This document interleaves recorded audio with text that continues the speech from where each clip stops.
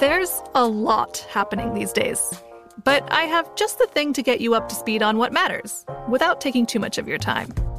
The 7 from the Washington Post is a podcast that gives you the 7 most important and interesting stories, and we always try to save room for something fun. You get it all in about 7 minutes or less. I'm Hannah Jewell. I'll get you caught up with the 7 every weekday, so follow the 7 right now. Bring a little optimism into your life with The Bright Side, a new kind of daily podcast from Hello Sunshine, hosted by me, Danielle Robay. And me, Simone Boyce. Every weekday, we're bringing you conversations about culture, the latest trends, inspiration, and so much more. I am so excited about this podcast, The Bright Side. You guys are giving people a chance to shine a light on their lives, shine a light on a little advice that they want to share. Listen to The Bright Side on America's #1 podcast network, iHeart. Open your free iHeart app and search The Bright Side. Imagine you ask 2 people the same 7 questions. I'm Minnie Driver, and this was the idea I set out to explore in my podcast, Minnie Questions. This year, we bring a whole new group of guests to answer the same 7 questions, including Courtney Cox, Rob Delaney, Liz Phair, and many, many more. Join me on Season 3 of Minnie Questions on the iHeartRadio app, Apple Podcasts, or wherever you get your favorite podcasts. 7 questions, limitless answers. From BBC Radio 4, Britain's biggest paranormal podcast is going on a road trip.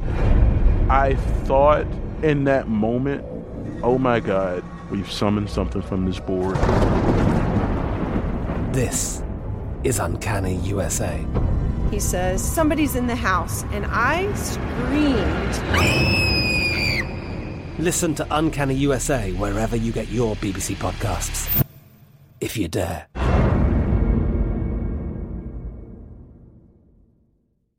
Welcome to Season 9 of Next Question with me, Katie Couric. I've got some big news to share with you in our season premiere featuring the one and only Kris Jenner. Oh my gosh, congratulations. That is very, very exciting. And that's just the beginning. We'll also be joined by podcast host Jay Shetty, Hillary Clinton, Renee Fleming, Liz Cheney, and many more.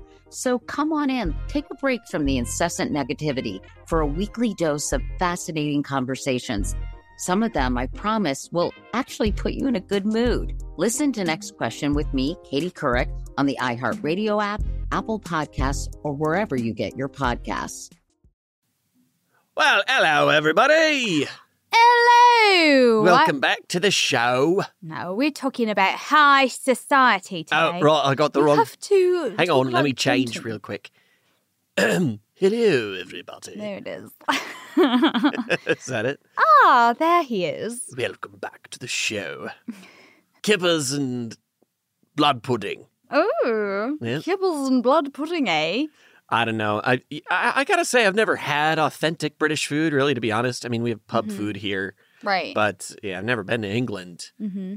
But, you know, there was an argument the other day about scones and biscuits and cookies and stuff on Twitter. Oh, okay. Where, like, a bunch of British people were, like, looking at Southern American biscuits and saying, those look disgusting. Ah, what? And, of course, we're like, that's outrageous. You're insane. It's just fat and salt and Mm-hmm. flaky Delicious. pastry. It's so good in the worst way. Mm-hmm. And someone was like, well, it'll never beat blood pudding and clotted cream or something like that, whatever they said. And I was just like clotted cream is the most unappetizing 2 words you could put together. It's true. Ever. You may as well say curdled cream. Right. It's just that mixture It's of letters. whipped cream, isn't it? I don't even know what it is.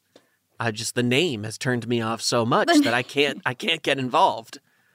Might be delicious. I'm not here to smack talk. It's just words have a lot of power, you know? Right. Very true. I'm stalling while Diana looks it up. I'll riff a few more minutes about and the other thing about clotted cream. I don't know. Did you get it? Yeah, I don't think it does sound a lot like whipped cream, and I think it's meant to be sweet, but it's made with unpasteurized milk, so it's actually illegal in the U.S. Oh, you can't get clotted cream. Well, now I'm intrigued. Now I want it. Now We'll have to go to London and have us some clotted cream and a Kinder Egg. Well, I guess I will go to London then.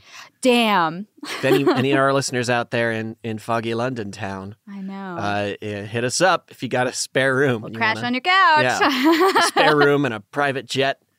Just let us know. We'll hop right over the pond. Yes, we don't like to fly scheduled. Well, hey, everybody. We're glad to have you back. Of course, we're spending a lot of time in England today. Yeah, you might have guessed. Yeah. Very exciting for us, for everyone. Hopefully our UK listeners are super into it. Mm-hmm. Hopefully all our former colonies out there in the world are okay with it. And how's everybody doing? We saw Encanto.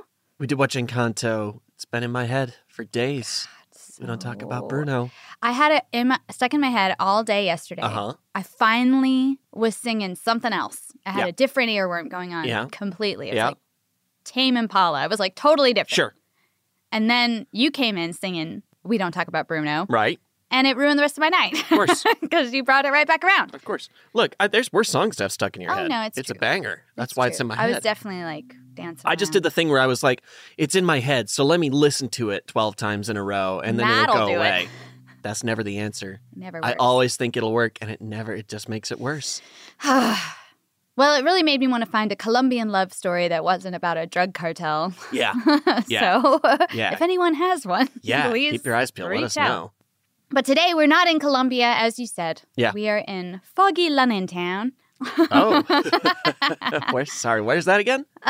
Foggy London town. Foggy London? No, we're in London is where we're at. Yes. Because today we are talking about Oscar Wilde. Oh, the one and only. The one and only. Famous author, playwright. Whitwright? Whitwright? Whitwright? Yeah. Whitwright. Who creates wit. I'm a Whitwright. That's very hard to say. But as you said, a very famous wit, very famous author, very famous playwright, and also famously gay. Mm-hmm. His passionate and tumultuous relationship with Lord Alfred Douglas led to a very public trial, a brutal sentence, and eventually his death. All because of Alfred's dad, the Marquis of Queensberry. So let's hear all about the world of the gay Victorian underground, the trial of Oscar Wilde, and all the bad things that can happen when you have a crap boyfriend. Oh, that sounds like a lot. Let's do it. Yeah. Hey there, friends, come listen well. Eli and Diana got some stories to tell. There's no matchmaking or romantic tips. It's just about ridiculous relationships. A lover might be any type of person at all, an abstract concept or a concrete wall. But if there's a story worth a second glance, we'll put it in our show, Ridiculous Romance. A production of iHeartRadio. Oscar Wilde was born in Dublin, Ireland in 1854, and he was a brilliant scholar all throughout his school years. He ended up getting a half scholarship to Magdalen College at Oxford by easily winning an essay contest. He studied Greek literature, excelled academically, wrote some okay poems and essays, but he hadn't quite found his signature style and voice yet. Right, sure. However, he was becoming more and more well-known in London society for his style, wit, and charm, because he was really big in the aesthetic movement, which was all about making art simply to make art, instead of making art to serve some kind of religious or moral or educational purpose, Okay. So it's been called art for art's sake. Yeah. Mm-hmm. Like, I can paint a cat, so I'm going to paint a really good cat. Yeah. And I'm not, it's not a lesson. The cat isn't society. Right. The cat isn't the king of England. The cat's not looking at a queen. It's just a damn good cat. Don't you want to look at this cat painting? It's a beautiful cat. Yeah, okay. All right. Yeah, all right. exactly. Sure. And it led to a prolific amount of art from all artistic mediums, fashion, literature, painting, music, everything. Right. Because it opened the world up so much. If you don't have purpose to make something, just to make it, you're going to make more of it. Because now you've got people... Because you got no purpose. Yeah. And because of that, it has been criticized that a lot of the art made from this aesthetic movement, is kind of self-indulgent and empty. Right. So it's like George W. painting cats. Yeah, it's like George W. painting cats. Right. He's like, what, I did one thing, now I'm doing another thing. It means nothing to anyone. The thing I did before doesn't matter. Look at the cats. Look at the cats. And yeah, I think it's funny that they would criticize it as being self-indulgent and empty when the aesthetes would be like, yeah, exactly. That's the point. Right. The criticism is the point. Yeah. Yes, it'd be like some guy walks into a museum. It's like, all right, well, I see all this aesthetic art. Doesn't seem to have a lot of meaning or purpose to it. Yes, exactly, sir. See? He gets it. What I say? But Oscar Wilde was super into it. He was all about the aesthetic movement, and he lived that shit. He didn't just talk the talk, he walked the walk. He wore his hair long and flowing. He decorated his rooms with peacock feathers and lilies and sunflowers and blue china and other objets d'art. Oh. He entertained lavishly, even though he wasn't like a rich guy, but he would just be like, whatever, money's for spending. He even gave the movement its slogan when he told a friend, quote, I find it harder and harder every day to live up to my blue china.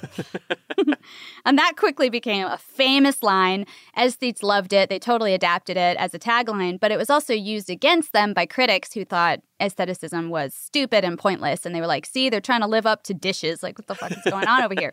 And Oscar Wilde was also openly scornful of quote-unquote manly sports. Oh. But he did occasionally box. And once, in college, he was physically attacked by 4 other students, and he dealt with them single-handedly. So you might look at Oscar Wilde and be like, that dandy, I could knock him down with one punch. But nope, he accounted for himself very well. He seems like a big guy in his pictures. He does seem like a big guy. He was actually 6'3". Wow, so, 6'3". Yeah, no shit. Yeah, so yeah, he looks like kind of a strapping lad. Yeah. Oh, look at that artist. Let's go beat him up, fellas. And he stands up. Oh, never mind. Oh, look, what a lovely piece of blue china you got there. So, Oscar Wilde, already something of a celebrity in certain circles. Mm-hmm. But when he graduated, he was kind of like, okay, now what? Right. As many of us do once we graduate. So he went back to Ireland for a little while, only to find that his first love, Florence Balcombe, had married a guy named Bram Stoker. He's like, that bloody bloodsucker. That hack. He'll never write a single book anyone remembers. Oh, wow. Oh, a collection of letters and journal entries. How exciting.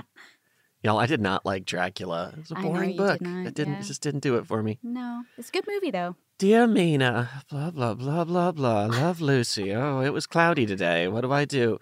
Yes, very creepy aesthetically. Well, there you go. Aesthetically, yeah. Yeah. So he's a little bummed about her marrying this other author. Mm-hmm. But he gave her his best wishes for a happy marriage, and he decided to go live in England full time. He set himself up in London and started looking around for work, but there wasn't really a lot. I guess not too many industries were looking for a Greek scholar, There's no sign at McDonald's like, now hiring Greek scholars up to $12 an hour. So he started writing poems and stories for magazines, and eventually he published a book of his own poems, which sold out its 750 copies. But critically, it was totally panned. Punch magazine said, quote, "The poet is wild, but his poetry's tame." How droll. Ha-ha's mine. That's a good burn, though, I have to say. It's pretty good. That's a pretty good burn. Well, when your name's Wilde, you're just inviting. I just feel like Oscar Wilde is the type to have read that and been like, oh, I should have thought of that. Pretty good. Pretty good. Fortunately, Gilbert and Sullivan were about to premiere their satirical musical about aestheticism called Patience. So the producer of this show was like, hey, Oscar Wilde, why don't you go to a lecture tour on the aesthetic movement in the United States and get all those Yanks hungry for this musical? And he went over there and did that for nearly a year. And he was well received, although he was also subject to a lot of anti-Irish caricaturization in the press. Yes, unfortunately, yeah. Irish people not well loved in America at this time. Right. And so yeah, some of the stuff is so gross too. They called him a blackface performer, and they portrayed him as a monkey, like an Irish monkey. That's now you're being racist to someone who's not even in the conversation. Right. Why are we dragging black what's people with the into drive-by? this? Yeah. Nobody asked. They're all like, what? For once we weren't talking about us. Please leave me alone. Jeez. Oh, a mess. In 1881, before he left for this Gilbert and Sullivan tour, he had met a woman named Constance Lloyd. And when he was back in England in 1884, he proposed to her and they got married. And they had 2 boys together, Cyril in 1885 and Vivian in 1886. They lived mostly on Constance's yearly allowance of £250. Let's see how much that is. Yeah, Can today, we pull up the machine? £250 in 1885. That's about £33,100 today, or $44,816. So that's kind of a normal and an average yearly income, I guess. But Oscar also continued to tour and lecture about aestheticism, interior design, and art. And in 1886, during one of these lecture tours, he met Robert Ross. Now, Robbie Ross was a precocious 17-year-old. He had already read Oscar's poems, and he was determined to meet Oscar Wilde. According to Richard Ellman, who won a Pulitzer Prize for his Oscar Wilde biography from 1987, it's basically considered the definitive work on Oscar Wilde's life.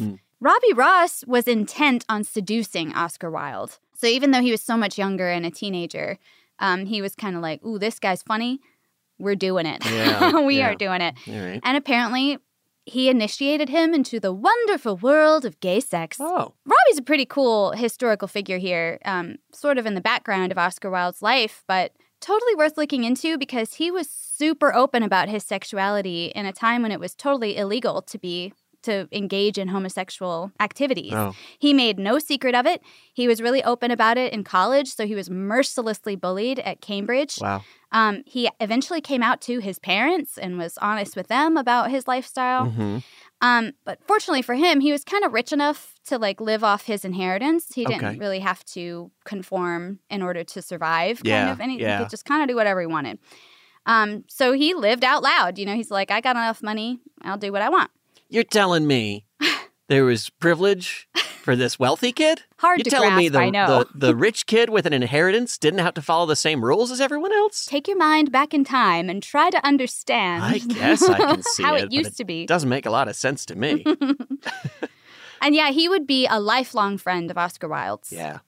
So Oscar's private life is getting more interesting here, but his day job is not. He edited a women's magazine for 2 years. Boring. No. He edited a women's magazine for 2 years, but he did hate the daily office and the commute and the grind and all that. Once he left the magazine, he published more long prose and essays about aestheticism, and he started to find his voice. He published The Picture of Dorian Gray in 1890. First, it was a short story in a magazine, and it was immediately attacked by critics as having homosexual undertones. So he struck back in a letter basically saying that if you look for gold, you find gold.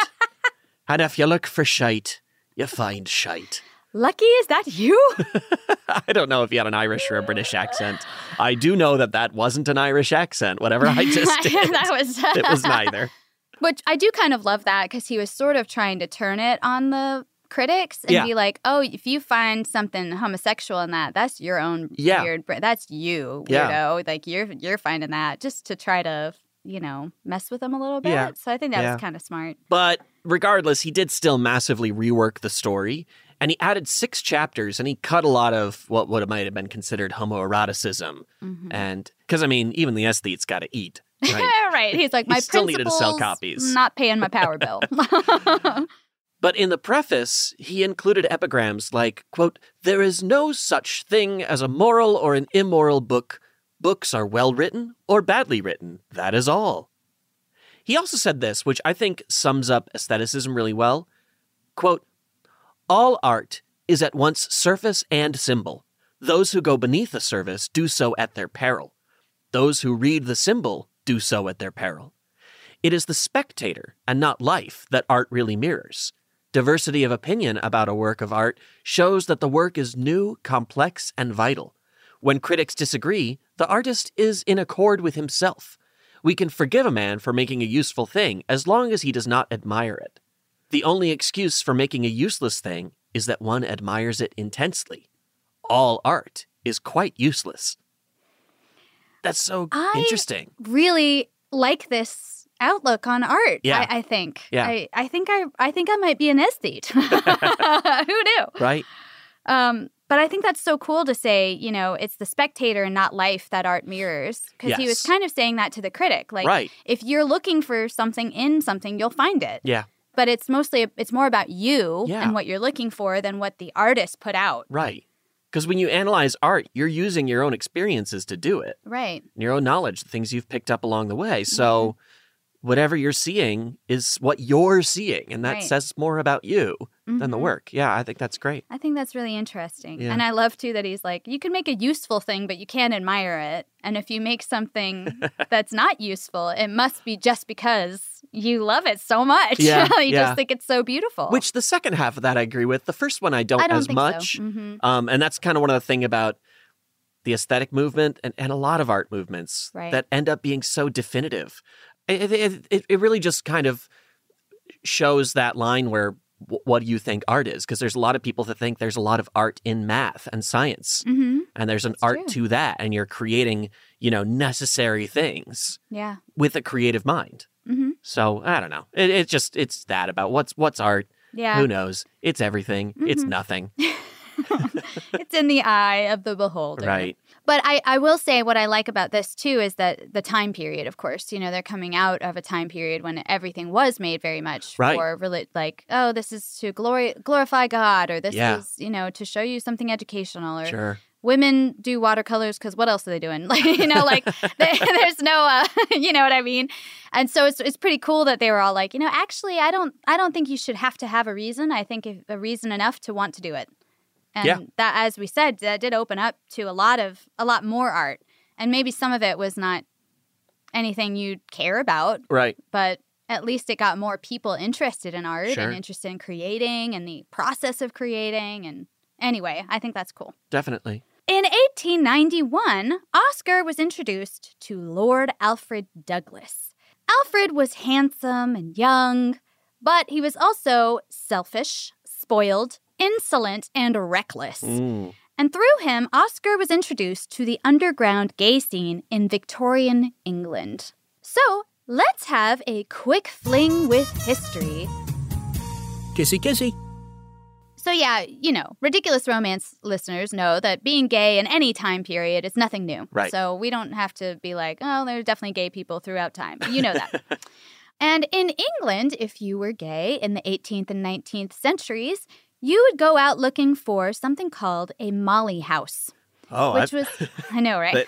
I've heard of molly houses today, and they're very different. Very different. But yeah, molly was kind of a term for a gay person. Okay. And it could be used either as a slur or they would also adopt it themselves. Right, so, sure. And so anyway, these places were called molly houses. And they were places for gay men to meet up and drink and party and flirt and have sex in relative safety and privacy. And they were sometimes coffee shops or pubs, and sometimes they were private residences. And of course, there's no advertisement. You know, this is very word of mouth. Somebody had to kind of pick up that you were maybe similar to them, and then they would like, you can come here on Thursday night, whatever. Right. But it was very dangerous because entrapment was common. Oh. Police officers would very often pose as gay men, go in, and get all kinds of info on everybody there. Gotcha. And thanks to King Henry VIII's Buggery Act of 1533, having sex with another man or an animal was punishable by death. Because, you know, those two things are the exact same thing. Yeah, no right. differences. I mean, come on, people. Jesus. Come on, King Henry. King Henry. A man with no issues in his sexual history. We have not even... We're going to spend a year on on King Henry VIII. He's like, only I can buggery anyone. Yeah. I'm the king. But however, it was actually pretty rare to be charged under the Buggery Act. It was pretty rare that you were convicted. Yeah. Pretty uncommon for somebody to be like, let me say something foul, you know, considered to be foul. Right. It looks like I'm thinking some really gross thing to say it. Right. You know, unless you caught someone actively buggering, you would not... Probably not accuse anyone of it. Because you could be like, oh, you accuse me of buggery? Mm-hmm. Well, that says an awful lot about you thinking about what I get up to in bed every night. Ooh. Maybe I'll accuse you of buggery. And then he takes his glove and slaps him in the face. Oh, a buggery duel. A duel! Bugger off. That's where bugger off came from. That's probably where bugger off came There's a false history lesson for you. Yeah, that was incorrect. I just to point out that the Buggery Act of 1533, and now we're talking about the 1890s. So this is 300 years later this law endured. Mm-hmm. Yeah. Very long time. And I think partly that's because it was so rare that it was used. You know what I mean? Right. Like people weren't really applying it very much. Yeah. So it was just kind of there on the books. Right. But then a series of pretty public scandals changed everything. Because in 1726, so 170 years before Oscar Wilde's time, a woman named Mother Clapp ran one of these Molly houses, and this place was bumping. It was just dozens of men there any given night, especially Sundays. I guess it was like, oh, went to church this morning, got a clean slate with God. Time to go have some fun, eh? Start the week off on a high note. So the lurid details of what went on in this Molly house included fiddling and bawdy songs. Fiddling, that like with a fiddle. Right, Not get your mind out of the gutter. We're talking about fiddling here, not diddling. But men also, quote, used their hands indecently. So a little diddling, There's too. the diddling. Fiddling, diddling. Men would kiss with each other and act like women, whatever that meant at the time. The cop was like, they would stand up and do, oh, FISA. Like they would say things that only girls That said. only women say, Yeah, oh, like, FISA. how dare you? Hoo-hoo-hoo, like giggling. Oh, wow. Just, drag behavior. Oh, yeah.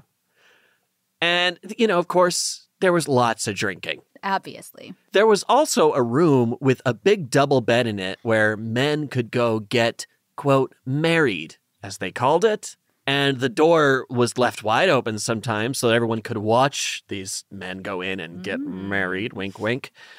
One day, Mother Clapp's Molly house got raided and 40 men were arrested.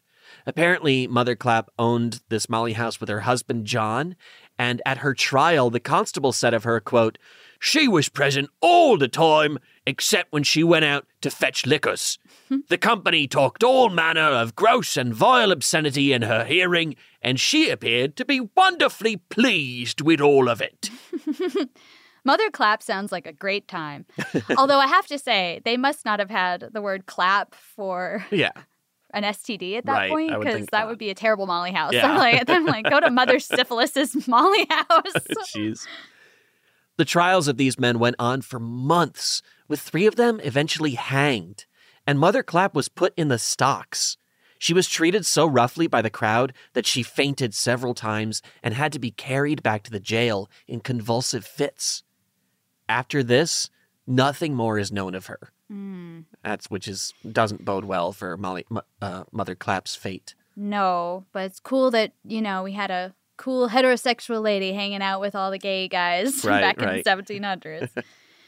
So raids and entrapment continued for years. Many men were killed either through legal means or not, until in 1861, the death penalty for buggery was abolished, and the punishment was changed to life imprisonment. Oh, thanks. And then in 1870, Thomas Bolton and Frederick Park, who were in a relationship with each other, and they often went out and about in women's clothing as Stella and Fanny, were arrested after being under surveillance for a year.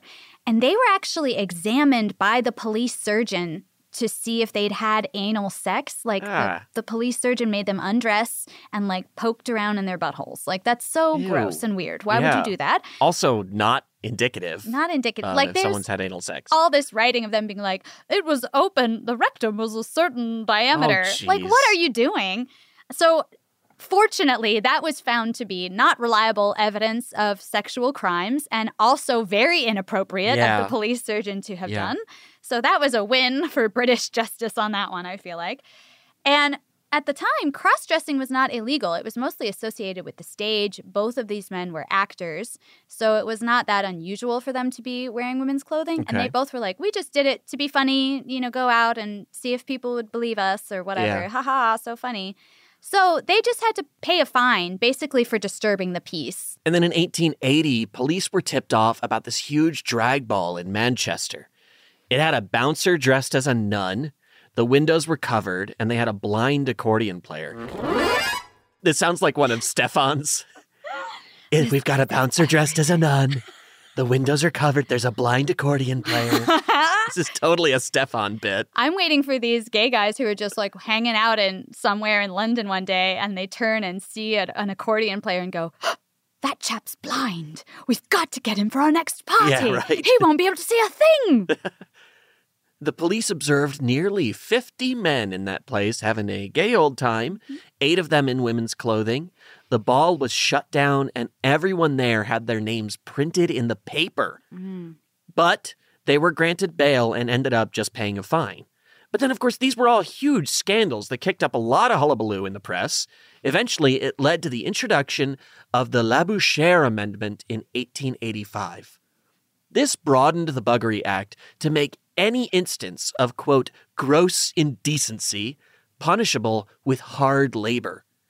Basically, because charges of sodomy were hard to prove unless the men were actively having sex when they were discovered, by expanding the definition to gross indecency, you could arrest and charge a lot more men for less. Yeah. So it really gave you that blanket power of just being like, well, I didn't like that, made me uncomfortable, so you're under arrest. It's like gay panic stuff. Yeah. Sort of. Yeah. And it made it so like, oh, these guys walking around in women's clothing, I can charge them for that. Right. In a way that I wasn't able to before. You know what I mean? Right. So that's just a very brief sketch on the underground gay Victorian scene and how the law stood and everything. Right.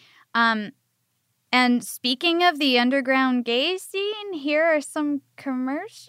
Yeah, sure. We can do it with that. If our commercials are about an underground gay scene, that's pretty awesome. Yeah, I mean, we're doing it right. That's pretty cool. Well, anyway, whatever they're about, here are some commercials. We'll be right back. Yeah.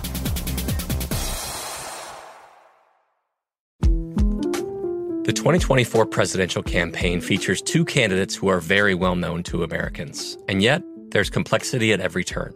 Criminal trials for one of those candidates. Young voters who are angry. The Campaign Moment podcast from the Washington Post gives you what matters.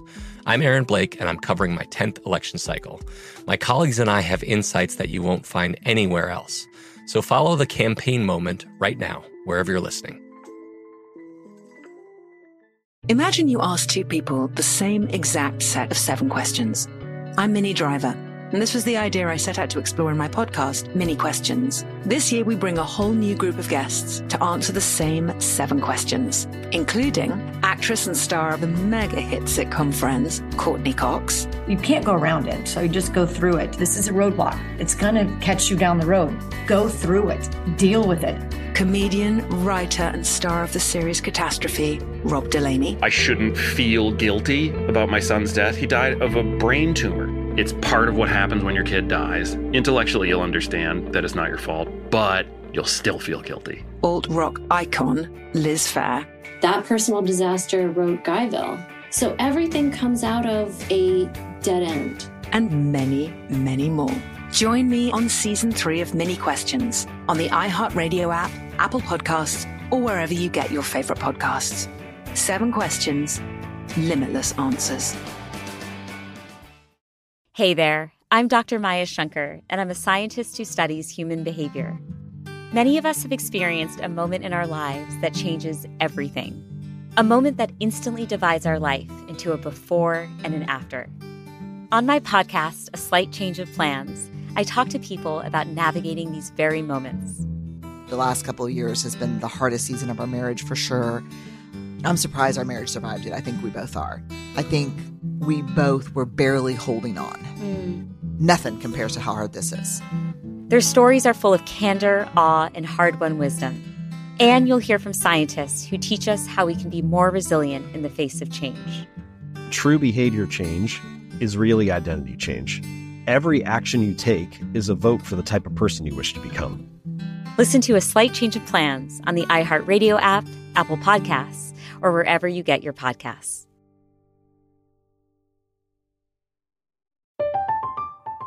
I'm Katya Adler, host of The Global Story. Over the last 25 years, I've covered conflicts in the Middle East, political and economic crises in Europe, drug cartels in Mexico. Now I'm covering the stories behind the news all over the world in conversation with those who break it. Join me Monday to Friday to find out what's happening, why, and what it all means. Follow The Global Story from the BBC wherever you listen to podcasts.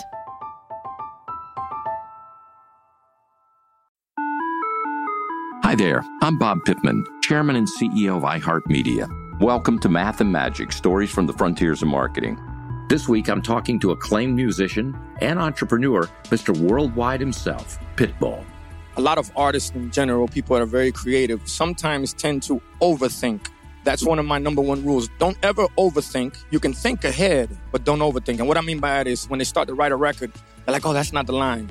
Oh, that's not this. Oh, it's not that. And everybody has a creative process. I'm not knocking it. For me, I just let it flow. In these exciting times, we're looking to the math, the strategy and analytics, and the magic, the creative spark, more than ever. Listen to Math and Magic on our very own iHeartRadio app, Apple Podcast, or wherever you get your podcasts. And welcome back to the show.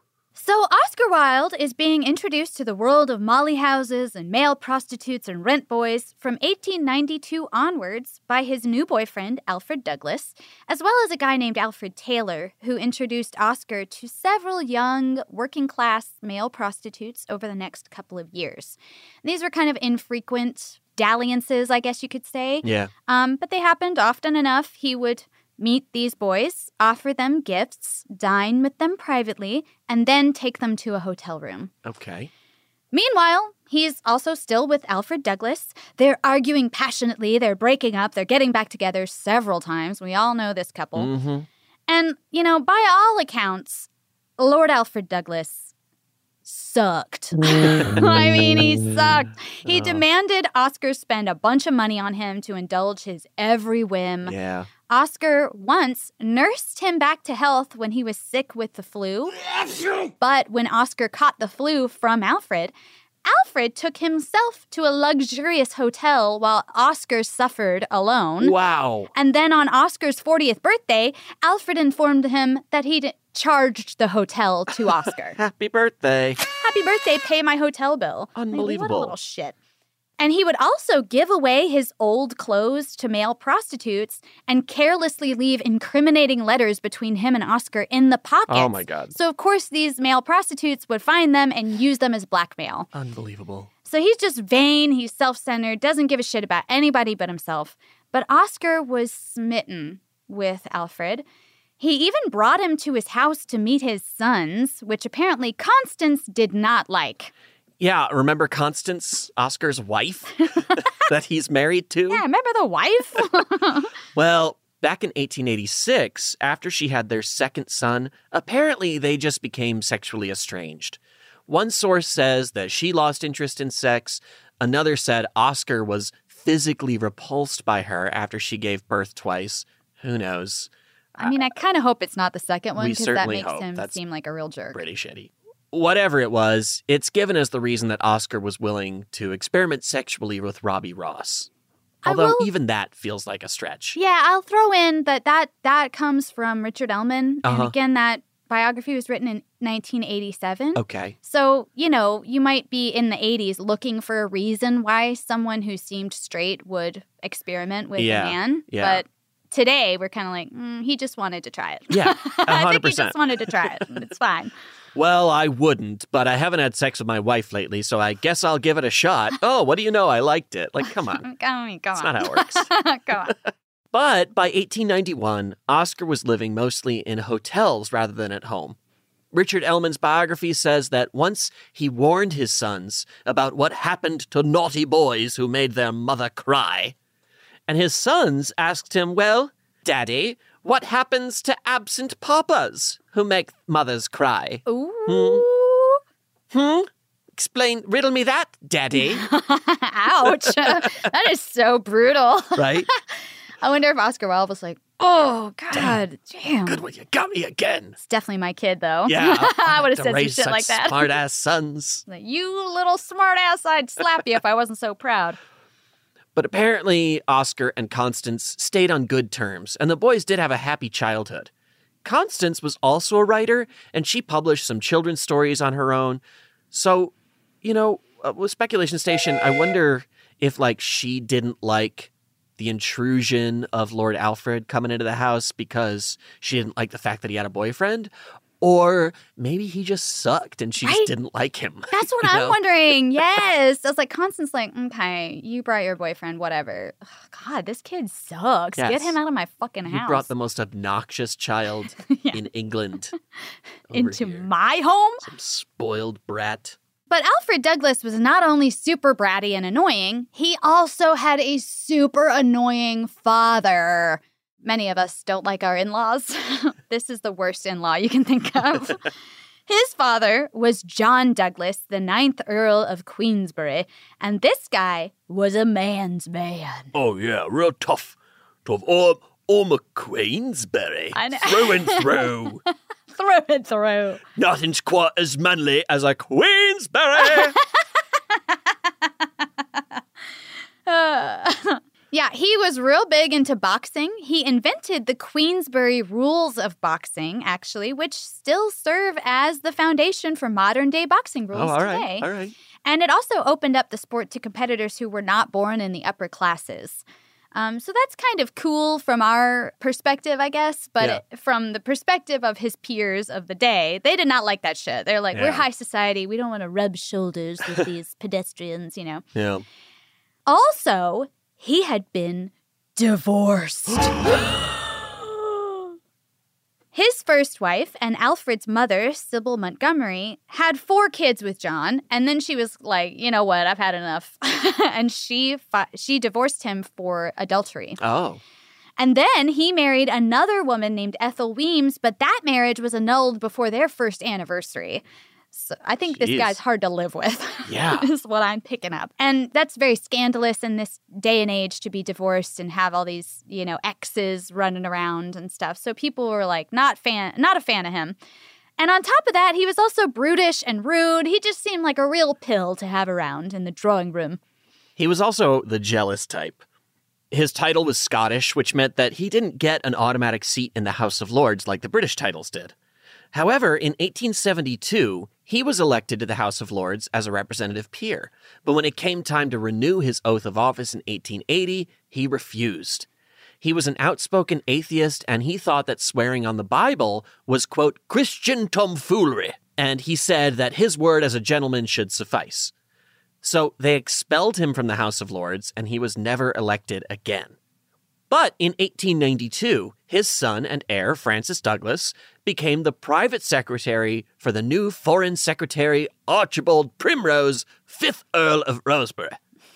Archibald Primrose is such a good English name. Oh, it's beautiful. Perfect. Archibald Primrose, 5th Earl of Rosebery. That's so British. Ask for a more British name. I love it. It's beautiful. A few months later, Archibald arranged to have Francis created a baron, which gave him a seat in the House of Lords, the one thing his father couldn't have.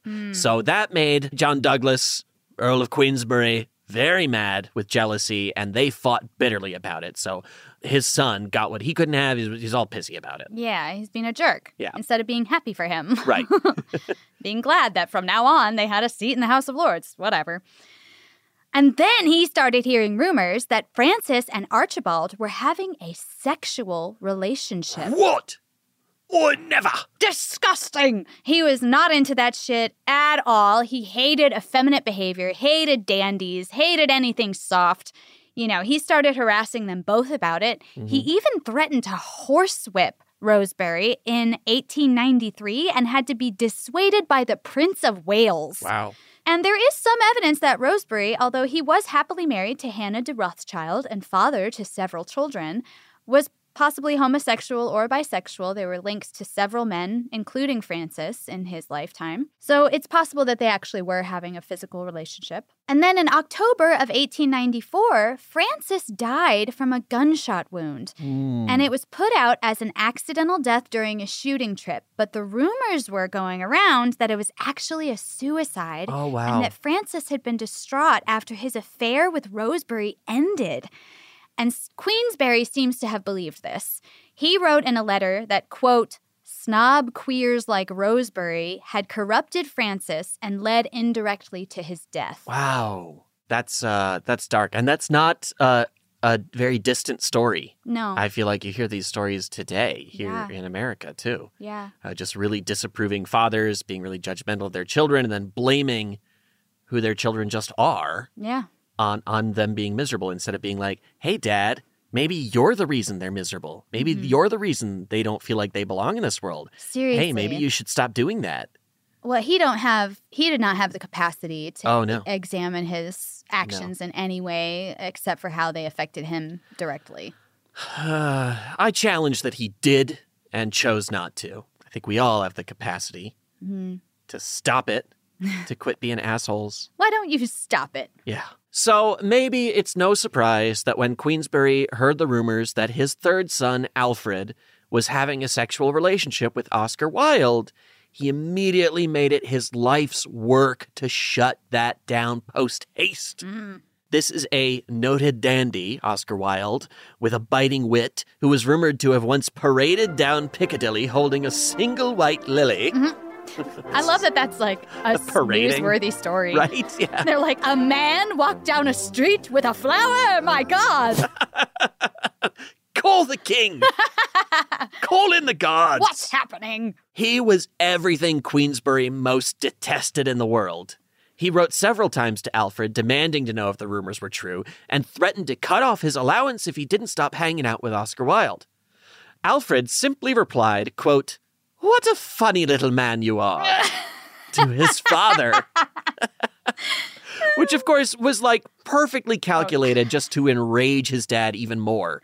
And he replied, calling Alfred, quote, "a miserable creature," and saying that when he was born, quote, "I cried over you the bitterest tears a man ever shed, that I had brought such a creature into the world and unwittingly committed such a crime." Ugh. Yeah. He also said that he had divorced Alfred's mother, Sybil, so as not to, quote, "run the risk of bringing more creatures into the world like yourself." Unbelievable. And this comes from your mother's side. It's your mother's doing that you're like this. Never mind that it was actually Sybil who was the one who petitioned for divorce. Okay, I'd be like, I guess you're leaving out some real important details, Dad. And yeah, just gross to blame someone's sexuality. First of all, it's gross to blame anyone's sexuality on anything. Period. But then to also say it's your mother's fault. That's what I mean. And that I if we have more kids together, she'll do the same. Yeah, I That's just so don't think twisted. he has an ability to see anything Right. outside of his own context, you know? So he went on to threaten his son with a scandal of epic proportions by exposing Oscar Wilde to the public. And this was a real threat because while all this is going on, Oscar Wilde's fame was growing and growing. Mm-hmm. He debuted his Victorian drawing room comedy, Lady Windermere's Fan, in 1892. It was instantly and insanely popular. He followed that up in 1893 with another hit, A Woman of No Importance, and he was commissioned to write 2 more plays. He wrote An Ideal Husband in 1894, and it debuted January 1895. So the guy is trending, okay? He's the darling of the theater world. Hilarious, brilliant, subversive. And he was going out publicly with Lord Alfred Douglas. You know, they're being pretty flamboyant about their relationship. If not out and proud, at least they were not properly ashamed of themselves. You know what I mean? Like, people are like, you can be gay in private, but as soon as you start putting it in my face, now I've got to feel some type of way about it. Yeah. Again, not totally unrelatable to today's world. Exactly. You know, exactly. Some people still feel that way. It seems very familiar, honestly, a lot of this. So they're going out to parties together. They're just together a lot, and people note it. You know what I mean? And Queensberry hated it so much. And in June 1894, he showed up at Oscar Wilde's house and said, quote, "I do not say that you are it, but you look it and pose at it, which is just as bad. And if I catch you and my son again in any public restaurant, I will thrash you." To which Oscar replied, quote, "I don't know what the Queensberry rules are, but the Oscar Wilde rule is to shoot on sight." Boom. Come at me. Come at me, He the said, quickest "Come on wit in London. On Valentine's Day of 1895, The Importance of Being Earnest debuted. This play still today the most popular of all Oscar Wilde's works, and it's considered his masterpiece. Obviously, it's most well known as the play MJ was starring in that Peter Parker just wouldn't make time to go see in Spider-Man 2. True. Peter, you had plenty of time. You had every opportunity, Look, sir.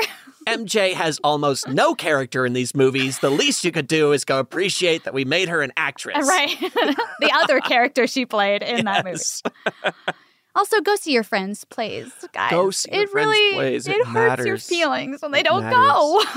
And they might be good, you know. You never know. So the night that Importance of Being Earnest premiered, the cream of society was present. The clotted cream of society clotted cream of came society.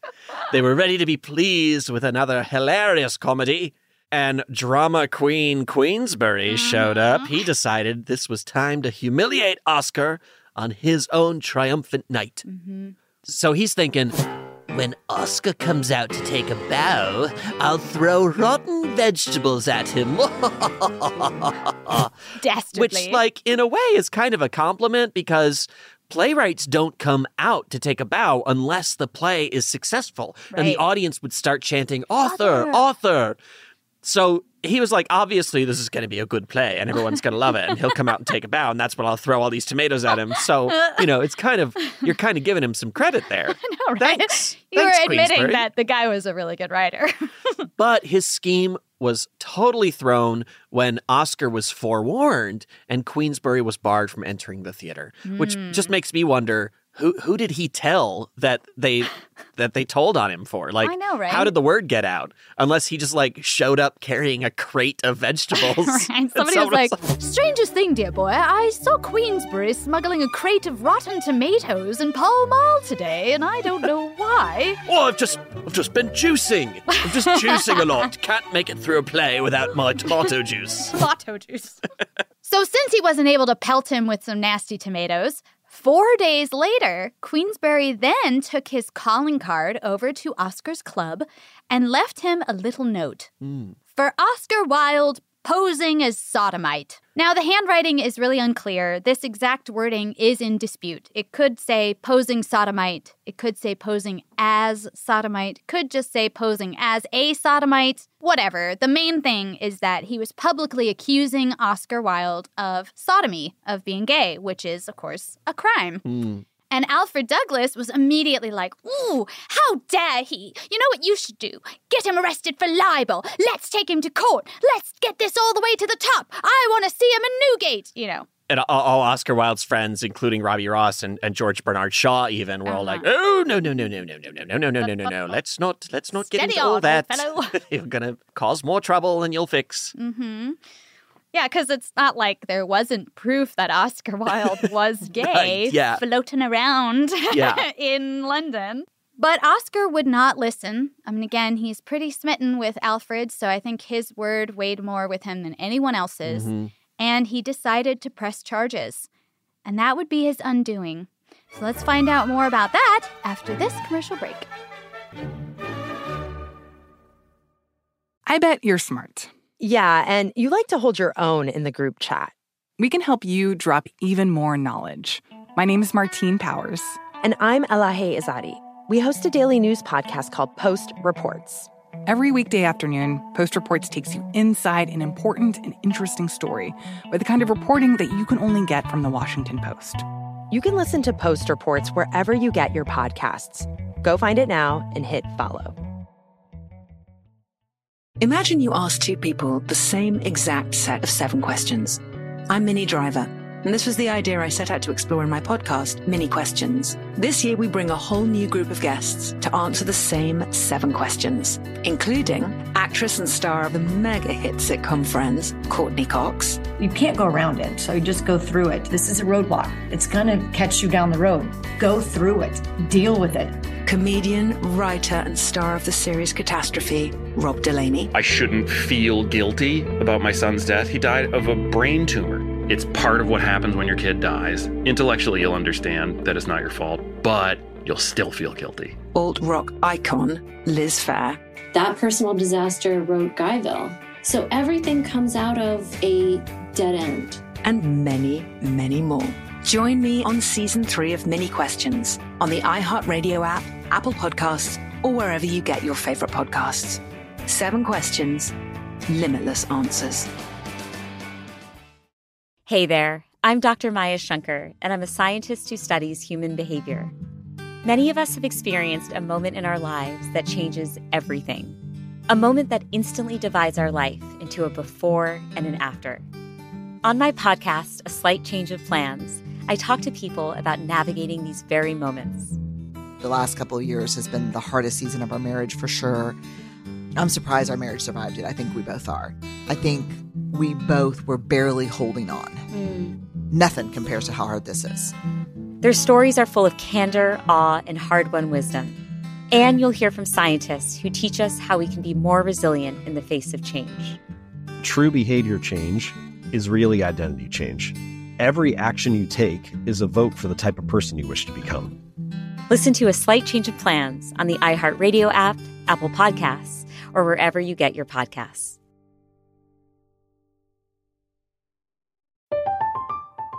I'm Katya Adler, host of The Global Story. Over the last 25 years, I've covered conflicts in the Middle East, political and economic crises in Europe, drug cartels in Mexico. Now I'm covering the stories behind the news all over the world in conversation with those who break it. Join me Monday to Friday to find out what's happening, why, and what it all means. Follow The Global Story from the BBC wherever you listen to podcasts.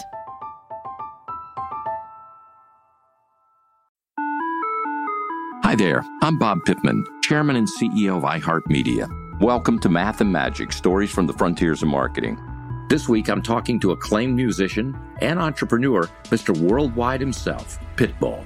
A lot of artists in general, people that are very creative, sometimes tend to overthink. That's one of my number one rules. Don't ever overthink. You can think ahead, but don't overthink. And what I mean by that is when they start to write a record, they're like, oh, that's not the line. Oh, that's not this. Oh, it's not that. And everybody has a creative process. I'm not knocking it. For me, I just let it flow.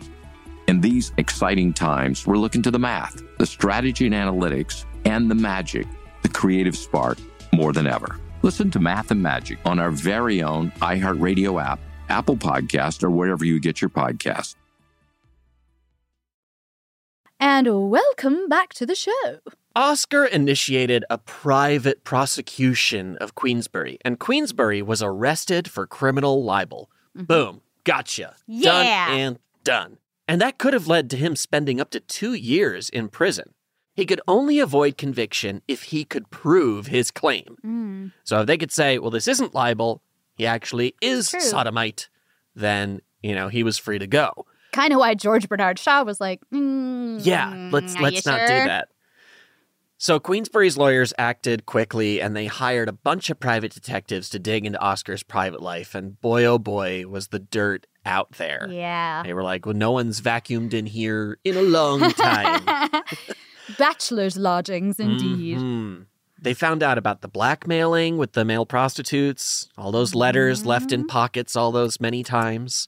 They found out about the cross-dressers and the brothels. They coerced several people into agreeing to appear as witnesses, mostly because they were accomplices and they could have faced conviction themselves. Right. So this is like a little plea bargain.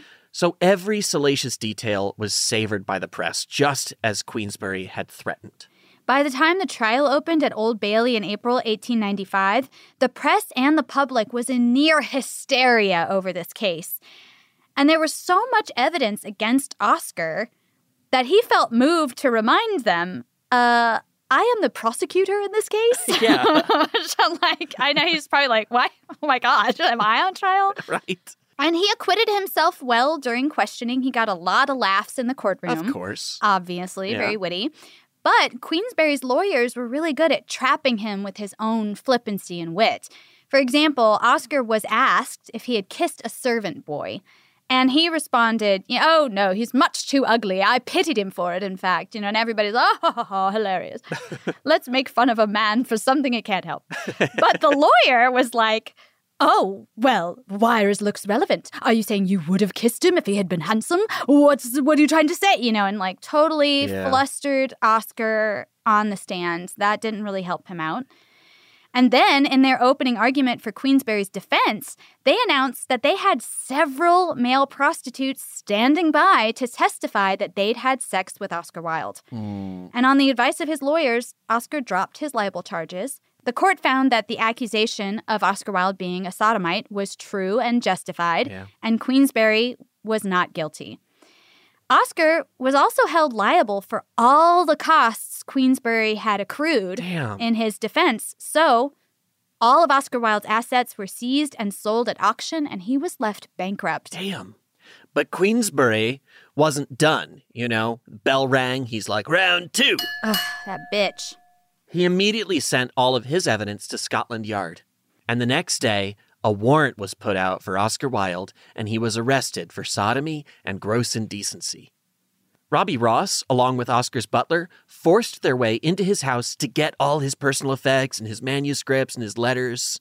So good on them for Thanks, Robbie. looking out for your friend. Oscar was imprisoned on remand until his trial, and it must be said that Alfred visited him every day. Yeah. I would have expected him to be like, well, bye. Yeah. He's just a little piece of shit. But he did. He stuck by him. Yeah. I mean, horrible boyfriends can care about you too. That's true. That's in their way. I'm sure he went in and was like, well, yes, so nice to see you. Oh, this is the bench you sit on, huh? Okay, well, lovely seeing you. I'll be back tomorrow. Do you have any money? I'd like to buy a scarf. Yeah, right. So only a couple weeks later, Oscar's trial began.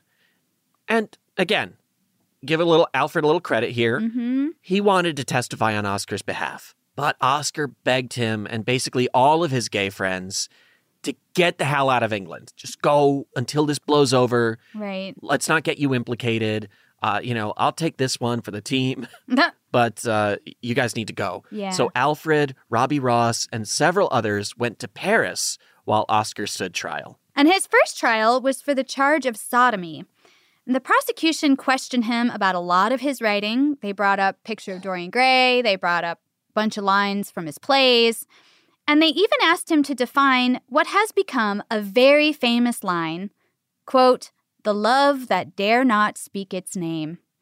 And this line is frequently misattributed as being written by Oscar Wilde, but in fact, Lord Alfred Douglas wrote that one in a poem that he published in his short-lived magazine, The Chameleon, which I think only had one issue, actually, very short-lived. And the poem's a little bit long, but we think some of it would be nice to hear. So let's go down to Poetry Corner and hear an excerpt from Two Loves by Lord Alfred Douglas. And lo, within the garden of my dream, I saw two walking on a shining plain of golden light. The one did joyous seem, and fair and blooming, and a sweet refrain came from his lips. He sang of pretty maids and joyous love of comely girl and boy. His eyes were bright, and mid the dancing blades of golden grass his feet did trip for joy. And in his hand he held an ivory lute with strings of gold that were as maiden's hair, and sang with voice as tuneful as a flute. And round his neck 3 chains of roses were. But he that was his comrade walked aside. He was full sad and sweet, and his large eyes were strange with wondrous brightness, staring wide with gazing. And he sighed with many sighs that moved me, and his cheeks were wan and white like pallid lilies, and his lips were red like poppies, and his hands he clenched tight, and yet again unclenched, and his head was wreathed with moonflowers pale as lips of death. A purple robe he wore, o'erwrought in gold, with the device of a great snake, whose breath was fiery flame, which when I did behold, I fell a-weeping, and I cried, "Sweet youth, tell me why, sad and sighing, thou dost rove these pleasant realms? I pray thee, speak me sooth, what is thy name?" He said, "My name is Love." Then straight the first did turn himself to me, and cried, "He lieth, for his name is Shame. But I am Love, and I was wont to be alone in this fair garden till he came, unasked by night. I am true love, I fill the hearts of boy and girl with mutual flame." Then, sighing, said the other, "Have thy will, I am the love that dare not speak its name." Oof. Yeah. I think it's kind of odd that they asked him to define a line that he didn't write. Right. and that wasn't written to him in a letter or something like right. that. But they did. They asked him, what is the love that dare not speak its name? Right. And Oscar spoke very eloquently about the love between, an older man and a younger man. Like a mentor-mentee thing. One's got experience and wisdom, the other's full of energy and ideas and glamour and life, There's lots of different kind of love in the world. The love between a man and a woman, or a man and his teacher, or like the love of a man and his sandwich. They're all love by any other name. They're all love, yeah, exactly. But of course, people would probably kind of like, well, then, but why would you dare to not speak its name? It's a Look, teacher I have love. loved some sandwiches that I'm embarrassed to talk about. So, well, if only you were Oscar Wilde's lawyer. I'd like to introduce you to the peanut butter and mayonnaise sandwich. Gross. Well, I would never say it out loud. But yeah, this answer mostly just made people in the courtroom go, I think this guy might be gay. It did not work very well. Well, did you hear? He understands poetry so well. I think he might be gay. So yeah, that answer kind of worked against him a little bit in this trial. But even so, the trial ended with the jury unable to reach a verdict. Probably because the charge, again, was sodomy, and that's when you kind of have to find them actively engaged, and they didn't have anything like that. Right, so, right. That was probably why. And Alfred, again, must be said, give him some credit. He arranged for his cousin, who was a sympathetic reverend, to pay Oscar's bail. And then Oscar went into hiding at Ernest and Ava Leverson's house. They were firm friends of his that stayed friends till the end. So he was able to go kind of hide away from society in their home. And then at that point, the Solicitor General, Frank Lockwood, was approached by none other than the lawyer who had defended Queensberry in the libel case. Oh. Who asked him, quote, "Can we not let up on the fellow now?" But Lockwood said the case was too politicized to be dropped. Wow. So I think that really says something about society at this time. Like, even though it was illegal, I feel like most people were like, yeah, but it's kind of their own business, and I don't know why we're airing all this dirty laundry. It's embarrassing to everyone. Like, we don't want to go our limit, on this sort of thing. Right. So Oscar's final trial began in May for the charge of gross indecency. Both he and his friend Alfred Taylor, who had refused to turn witness against Oscar and was subsequently charged with gross indecency himself, they were found guilty and sentenced to 2 years hard labor, which was the maximum sentence allowed. Really throwing the book at him here. Oscar's life and his reputation were both destroyed. The judge said that the sentence was, quote, hardly adequate, and that this was, quote, the worst case I have ever tried. And, bear in mind here, Oscar Wilde certainly was frequenting male prostitutes who were underage teenage boys, right? Even today, that's not cool. Right. So we don't want to skate over that. Right. It's not like he was totally just an innocent person doing wonderful things in his own volition. He still had some shady behavior. Yeah, and there's some argument that these teenage boys were consensually willing. They were fully, knew what was going on or whatever. On the other hand, some of them, most of them, I would say, were uneducated, really poor, easy to exploit in any way you might want. So anyway, just saying, in modern times, we might still be really censuring Oscar Wilde. Right. Even though we feel differently about being gay. Yes. Yeah, not for his gayness. No. But rather for for the kid stuff. taking advantage of young people. Exactly. Yeah. But there might have been even more afoot here. It's been suggested that Queensberry went to his old foe, Rosebery, remember him? Archibald. Who was prime minister at this point when all this is going on. And he may have told Rosebery that he had some kind of evidence about Rosebery's affair with Frances. And that if he didn't make sure Oscar Wilde was prosecuted to the full extent of the law, Queensberry would expose Rosebery to the world. Really the battle of the berries here. Yeah, totally. Barry versus Barry. Some real Barry on Barry action, which is exactly what England was trying to get away from. Not like. Berries should never touch other berries. And it is true that Rosebery's Liberal Party sustained a minor defeat in 1895, a bare month after Oscar Wilde was convicted. And even though this defeat didn't really warrant the action, Rosebery used it as an excuse to resign from the premiership. It's a little bit shady considering the suggestion that Queensberry was like, I can expose you to the world just like I'm doing to Oscar Wilde. Yeah. Of course, everything bad that could happen to Oscar Wilde was happening in front of Roseberry's eyes. So he was like probably seeing his whole life crumble to nothing. Yeah. Roseberry himself wrote, quote, I cannot forget 1895. To lie awake night after night, wide awake, hopeless of sleep, tormented of nerves, and to realize all that was going on, at which I was present, so to speak, like a disembodied spirit, to watch one's own corpse, as it were, day after day, is an experience which no sane man would repeat. Wow. I mean, what a dick Queensberry was. Yeah. Like, he's literally tormenting these guys. Like, this is torture. Yeah. It must be said, Queensberry never produced any evidence of an affair. Right. But it was enough to be worried that there was some. Yeah. And, you know, this is all speculation station. It's not been proven that he put pressure on the prime minister or anything like that. But it is a little bit of suspicious timing. Yep. So Oscar Wilde was imprisoned, and the hard labor was walking on a penal treadmill, which was this treadmill that was used to mill corn or pump water. And he had to break oakum, which was separating the fibers of old Navy ropes. So that sounds awful. Ugh. I mean, just tedious, hard. Yeah, difficult. Nothing aesthetic about it.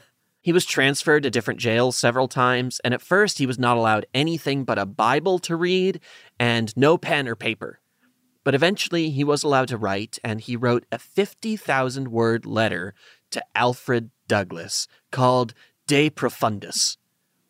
This was a cold, hard look on his whole career and his life to date, and he finally repudiates Alfred for his vanity and arrogance. Yay!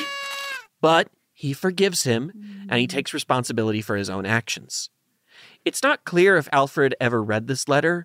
Robbie Ross was instructed to give a copy to him, but Alfred claimed he only got choice quotations and not the whole letter. So, you know, speculation station, maybe Robbie only gave him the mean stuff and was like, I'm taking out anything nice he said about you. I know, right? And I'm going to give you the dirt. I feel like if I were Robbie, that's probably what I would have done. Like, he would have read it and been like, oh, he's finally saying you're arrogant, you're vain, you're selfish. Oh, I forgive you. Let's just leave that part out. He needs to read this first part. Maybe so. But life in prison was super hard, obviously. It was sort of the point.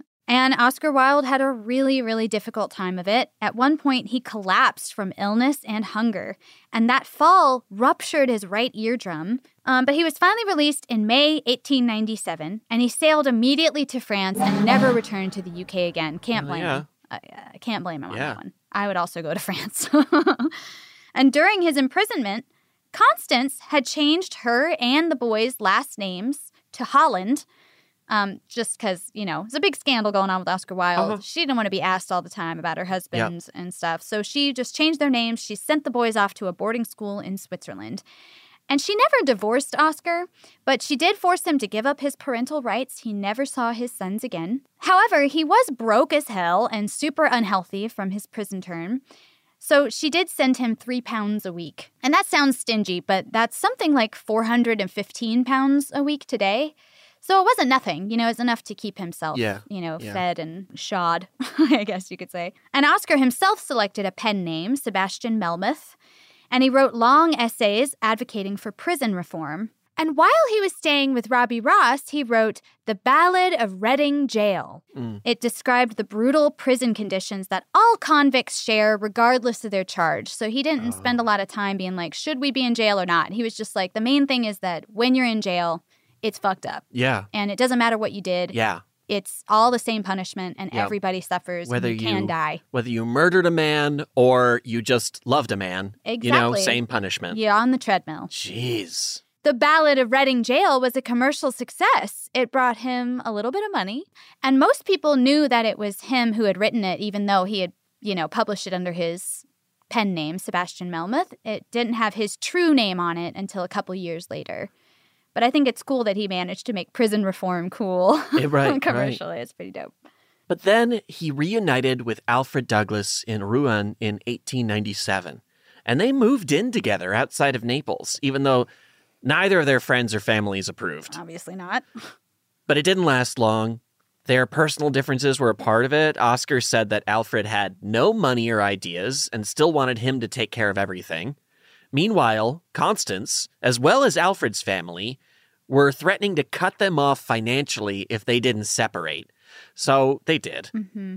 Unfortunately, Constance died in 1898, and Oscar ended up poor as shit in Paris. And he was drinking, he got really depressed. He spent so much of his time in his hotel room that he joked once, quote, "My wallpaper and I are fighting a duel to the death. One of us has got to go."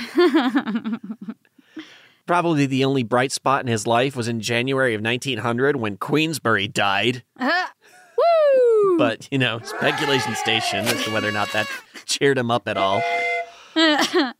Yeah, he might have thought of this line from his play The Duchess of Padua. "Some cause happiness wherever they go, some whenever they go." He had embarrassing encounters with people he knew from before the conviction or who recognized him, and that further depressed him. Yeah. His health, so badly affected by his prison term, just kept getting worse and worse. But he wasn't alone. In October of 1900, he sent for Robbie Ross to come visit him because he knew the end was near. He wanted his dear friend with him. And he also had another firm friend with him named Reginald Turner. And Reginald was also a writer. He published 12 novels in his lifetime, but none of them really made much of an impression. He joked that it wasn't his first editions that were hard to find, but his second. And Oscar, who was really depressed one day, told Reginald that he'd had a nightmare. Quote, "I dreamt that I died and was supping with the dead." And Reginald replied, quote, "I am sure that you must have been the life and soul of the party." Oh. And Robbie arranged for a bedside conversion to Catholicism for Oscar, which he had wanted for a really long time.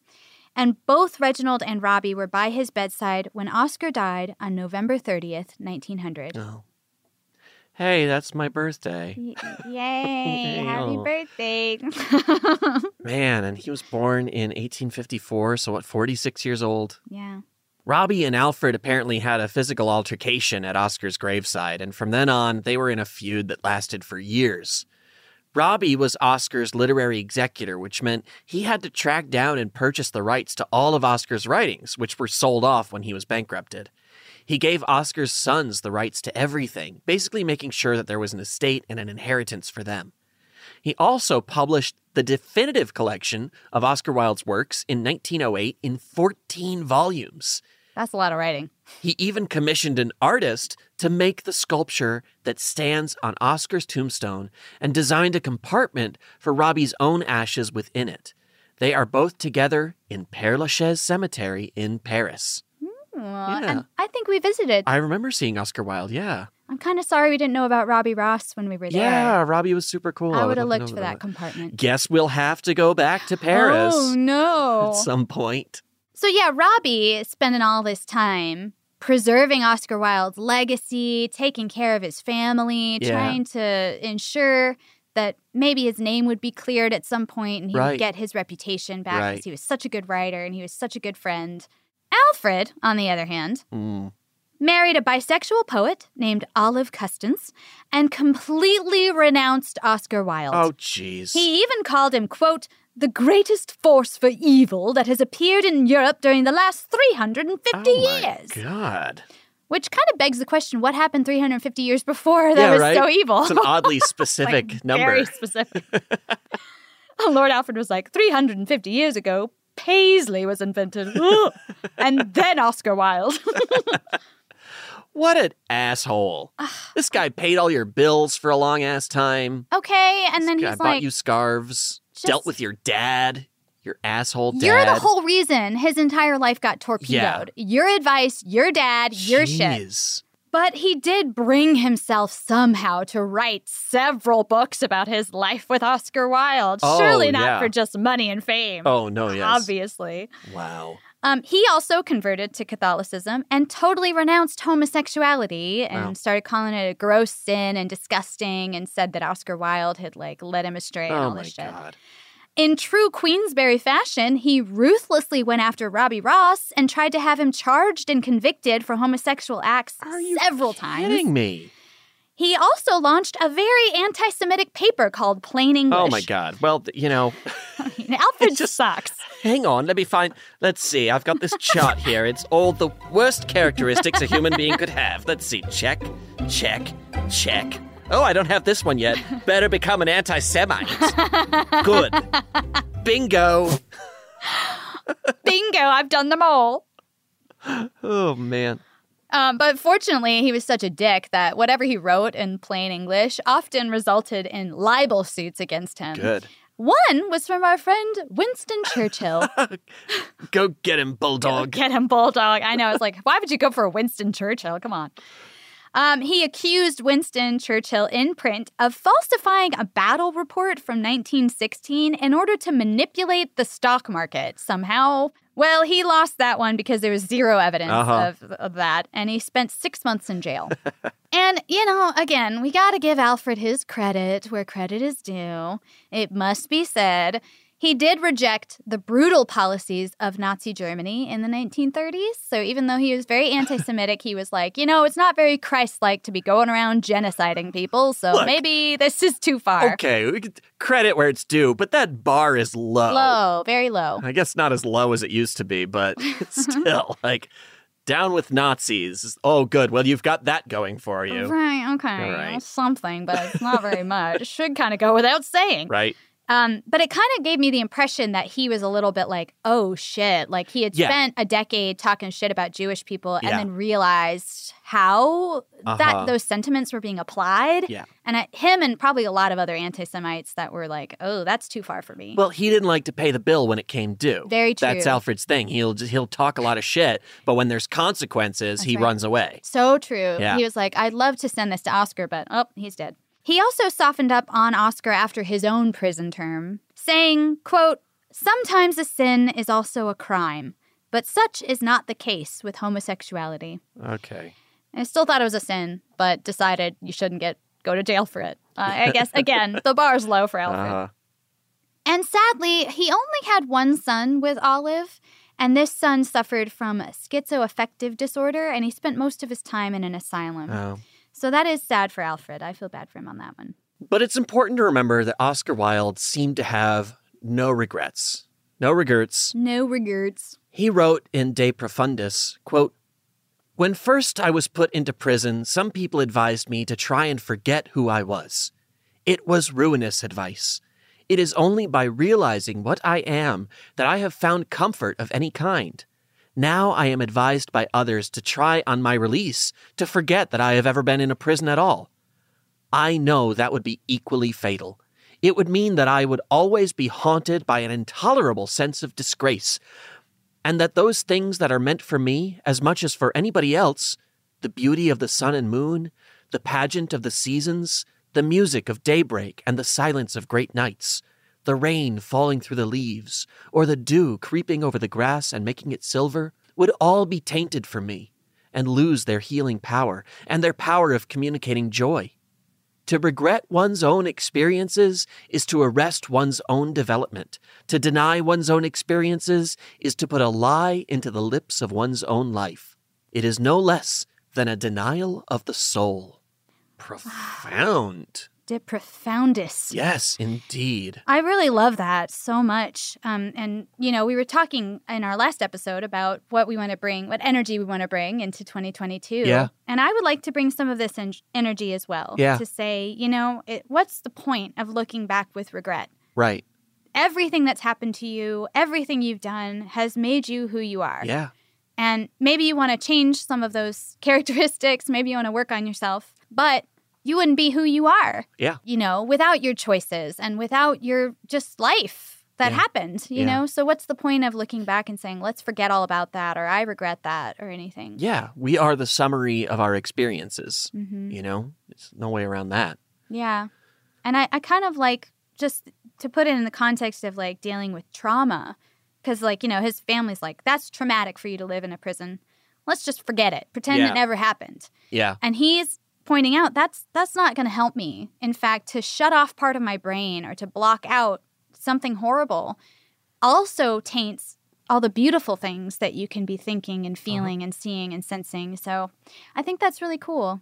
I don't know, you might appreciate something more because of the negative experience you previously had. Yeah. So if you ignore that previous experience, now you've got nothing to compare the positive to. Yeah. You know? It's sort of like Inside Out, the Pixar movie Go that's on. incredibly profound. Yes.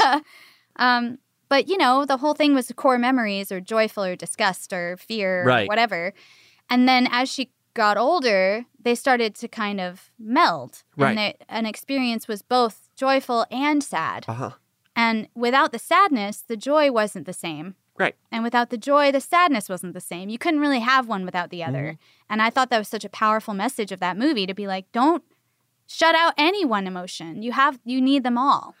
I always think of it like, and this isn't profound, but I always think of like, a blank white canvas. You're like, if it's all white, then there's no picture there. Yeah. But if you put some black in there, you've got shading and shadows and definition. Now you're painting a picture. You've got to have that contrast. Not that we shall go seeking out negative experiences, and I wish everyone's were all positive all the time. But they do give us something in our life as we move forward. Well, and I think that's what he was saying, too, is he's like, I didn't go seeking negative experiences. Right. I went and sought joyful experiences. Yeah. The consequences were negative and not joyful. But would I have given up the joyful part to give up this part? Yeah. I don't think I would. Yeah. Honestly, looking back, I'm happy with what I did. And it sucks that it ended up this way, but that's how it is. So what can we do moving forward? We can look at, are we giving people negative consequences for their joyful experiences? And that's definitely something we can change. Yeah. That's definitely something that we can shift to a better place where we realize that, yes, there's consequences for doing bad things, but how are we defining bad things? I mean, back then they were literally like we said, you killed a man or you loved a man, same horrible consequences. Right. Outrageous. Insane. That's outrageous. Insane. You always need to keep history in mind when you're evaluating your present circumstances and saying, well, this seems like a really bad thing to me. And you go back in time and you're like, well, that seemed objectively like the worst thing in the world to them at the time. They believed that. And that's where I think we can kind of analyze history and say, well, maybe we look at ourselves and say, this seemed like a bad thing, but maybe 100 years from now, I'm going to look like an idiot. Right. Can we get ahead of it and just say, wait, I look like an idiot today? Yeah. So people don't have to wait 100 years for us to come around. True. Although I will say, because he was put on trial and it was this horrible fallout from that, it changed a lot of people's opinions. Sure. And I think while it was even happening, I mean, I'm speculation station. I'm imagining a lot of people in society were like, man, it's really too bad that Oscar Wilde's in trouble because I fucking hate Queensberry. I'd much rather hang out with Oscar Wilde than this asshole. Yeah, if the law is favoring Queensberry's side over Wilde's, maybe there's something wrong with the law. I know. And there, probably while it was all in the papers too, there was plenty of people being like, but he's like a really good playwright and he don't hurt nobody and he's so funny and I like having him around. Right. On the other hand, you got this fucking dude nobody likes who's a jerk, who's divorced and running around with all these ladies and just being scandalous on his own. Right. Trying to force a quarrel on this guy. Like his whole actions was just to make Oscar Wilde mad enough to do what he did, which was take him to court and make it a whole public thing. Yep. Because as long as it wasn't public, nobody really cared, But anyway, so I think plenty of people probably were looking at Queensberry like, you're in the wrong here. You're the one who was poking this bear, and nobody asked for that, and nobody wanted it. But now we all have to deal with this bear. Yeah, that's good. That's true. So yeah, I like that. Taking that forward into the new year. Yeah. Kind of looking back at our own experiences and trying to appreciate where we are and why we're here. And then also examining what we're judging other people for, right? And saying, well, maybe, is that really a bad really thing? Matters? Yeah. Or is that fine? This is not affecting me or anyone else. Who's this harmed? Isn't the downfall of society. Right. Because, I mean, look, back then, they thought if men were sleeping together, humanity will be doomed in a matter of decades. Right. And guess what? That's a few hundred years ago, folks. It's kind of okay. Turns out we're all right, and a lot of people are a lot happier because of the progress we've made. And maybe if they'd realized that back then, we'd be in an even better place now. Yes. Yeah. And think about it. Fucking put a Buggery Act together in 1533. Oh, my God. Then you get to the 1800s, and there's a thriving underground of gay bars and gay, gay meeting places and stuff. It don't matter if you make it illegal. Right. People will do what they want to do. Right. It's, to a purpose, to a point. I don't want to be like, well, go out and murder somebody if you want to. No laws. No laws. Yeah. Just right. But I think for some of these things that are so personal, who you're having sex with, that type of thing. Yeah. Why is it anyone else's business? Well, and I think the issue is that in making it illegal and you force these like underground networks to form for people to just experience the best life they can, now have to do it very dangerously. Yes. Instead of just normally and safely like anyone else could. And I think that's the big thing too, is like when you make something that is so necessary to living a healthy, productive life illegal, then people are going to find a way to live. Yeah. And they may have to do that in a very dangerous way. And that's not right. Yeah, to make it illegal really influences everyone else. Because, if you talk about these guys that got arrested in Manchester, right, for this drag ball, that smacks of underground, illicit, shady doings. You know what I mean? When actually it was just a party. Yeah. And there were parties like that all over the city. And if it had been any other party, it would have been like nothing to talk about. And if you never heard about it, you wouldn't know about it, and it wouldn't have hurt anybody. Yeah. And if it had been talked about, it would have been, it was a party. They had an accordion player. They had a nun at the party. They had a bouncer just like, all these people were there. It's great. Yeah. But like, because it was illegal, they made it seem like this horrible ring of criminals. You know what I mean? And that does, as a reader, you're going to be reading that going, ooh, I guess they're a bunch of criminals. But actually, it's just a bunch of men hanging out, just having a good time. So that's our stance here on Ridiculous Romance. Legalize gayness. That's what we're sick of it. No, I'm so glad that so much progress has been made. So much more to make. Me too. Across the LGBT spectrum, for sure, because it's still a big problem for a lot of people. But just open your damn hearts, people. In 2022, be a wild, not a Queensberry. Yes, please. Please. We got enough Queensberries. And please let us know what you thought of the episode, the Oscar Wilde story. There's so much more to Oscar Wilde's life that we just couldn't even touch on because the man lived densely, right? Yes, densely. And he's so funny. I mean, I know we said he was funny a lot and hopefully got to share some of his witticisms for you. But definitely check out his plays. They're delightful. His Picture of Dorian Gray is a very, very good novel. He's just he was just a really cool dude. I wish he had lived longer to write even more. But oh well, at least he did make his impact and he changed a lot about the trajectory of the country that he lived in. So that's very cool. Yeah. Good for you, Oscar Wilde. So let us know what you thought. You can reach us at romance@iheartmedia.com. Yep, or we're on Twitter and Instagram. I'm at DynamiteBoom. And I'm at Oh Great, It's Eli. And the show is at Ridic Romance. Don't forget to drop a review on Apple Podcasts. You can now rate in the app on Spotify as well. If you're on Spotify, just throw us a 5-star. We'd love that. That's interesting, too, if they added that. And yeah, we can't wait to hear from you. We can't wait to see you next week with another exciting episode. Yeah! So long, friends, it's time to go. Thanks for listening to our show. Tell your friends, neighbors, uncles, and aunts to listen to our show, Ridiculous Romance. I'm Katya Adler, host of The Global Story. Over the last 25 years, I've covered conflicts in the Middle East, political and economic crises in Europe, drug cartels in Mexico. Now I'm covering the stories behind the news all over the world in conversation with those who break it. Join me Monday to Friday to find out what's happening, why, and what it all means. Follow The Global Story from the BBC wherever you listen to podcasts. Bring a little optimism into your life with The Bright Side, a new kind of daily podcast from Hello Sunshine, hosted by me, Danielle Robay, and me, Simone Boyce. Every weekday, we're bringing you conversations about culture, the latest trends, inspiration, and so much more. I am so excited about this podcast, The Bright Side. You guys are giving people a chance to shine a light on their lives, shine a light on a little advice that they want to share. Listen to The Bright Side on America's #1 podcast network, iHeart. Open your free iHeart app and search The Bright Side. Welcome to Season 9 of Next Question with me, Katie Couric. I've got some big news to share with you in our season premiere featuring the one and only Kris Jenner. Oh my gosh, congratulations. That is very, very exciting.